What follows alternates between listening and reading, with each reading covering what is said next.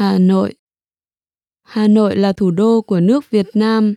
Dân số của Hà Nội được ước tính vào khoảng 6,5 triệu người, sinh sống trong khu vực đô thị. Hà Nội nằm bên bờ sông Hồng, cách thành phố lớn nhất của Việt Nam là thành phố Hồ Chí Minh, hay còn gọi với tên gọi cũ là Sài Gòn, khoảng 1.000 dặm về phía Bắc. Năm 2010 đánh dấu kỷ niệm 1.000 năm ngày thành lập chính thức của thành phố.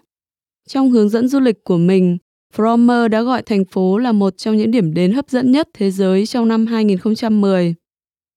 Lịch sử nền văn hóa Hà Nội bắt đầu từ những năm 3000 trước công nguyên.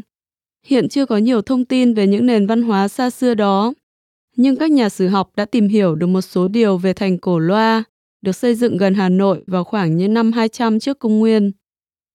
Ngày nay, Hà Nội là một thành phố khá độc đáo bởi vì nó là điểm hòa nhập của các lối kiến trúc Trung Quốc, Pháp và Nga. Một đợt mở rộng hành chính vào năm 2009 đã làm diện tích của thành phố tăng lên gấp 4 và dân số tăng lên gấp đôi. Quyết định mở rộng được ban hành nhằm giải quyết tình trạng giao thông ùn tắc trong khu vực trung tâm thành phố. Có lẽ điểm tham quan phổ biến nhất tại Hà Nội là Lăng Hồ Chí Minh, tọa lạc trên quảng trường Ba Đình, là nơi Hồ Chí Minh đã chính thức tuyên bố nền độc lập của Việt Nam từ ách thống trị của Nhật Bản vào cuối Chiến tranh Thế giới thứ hai.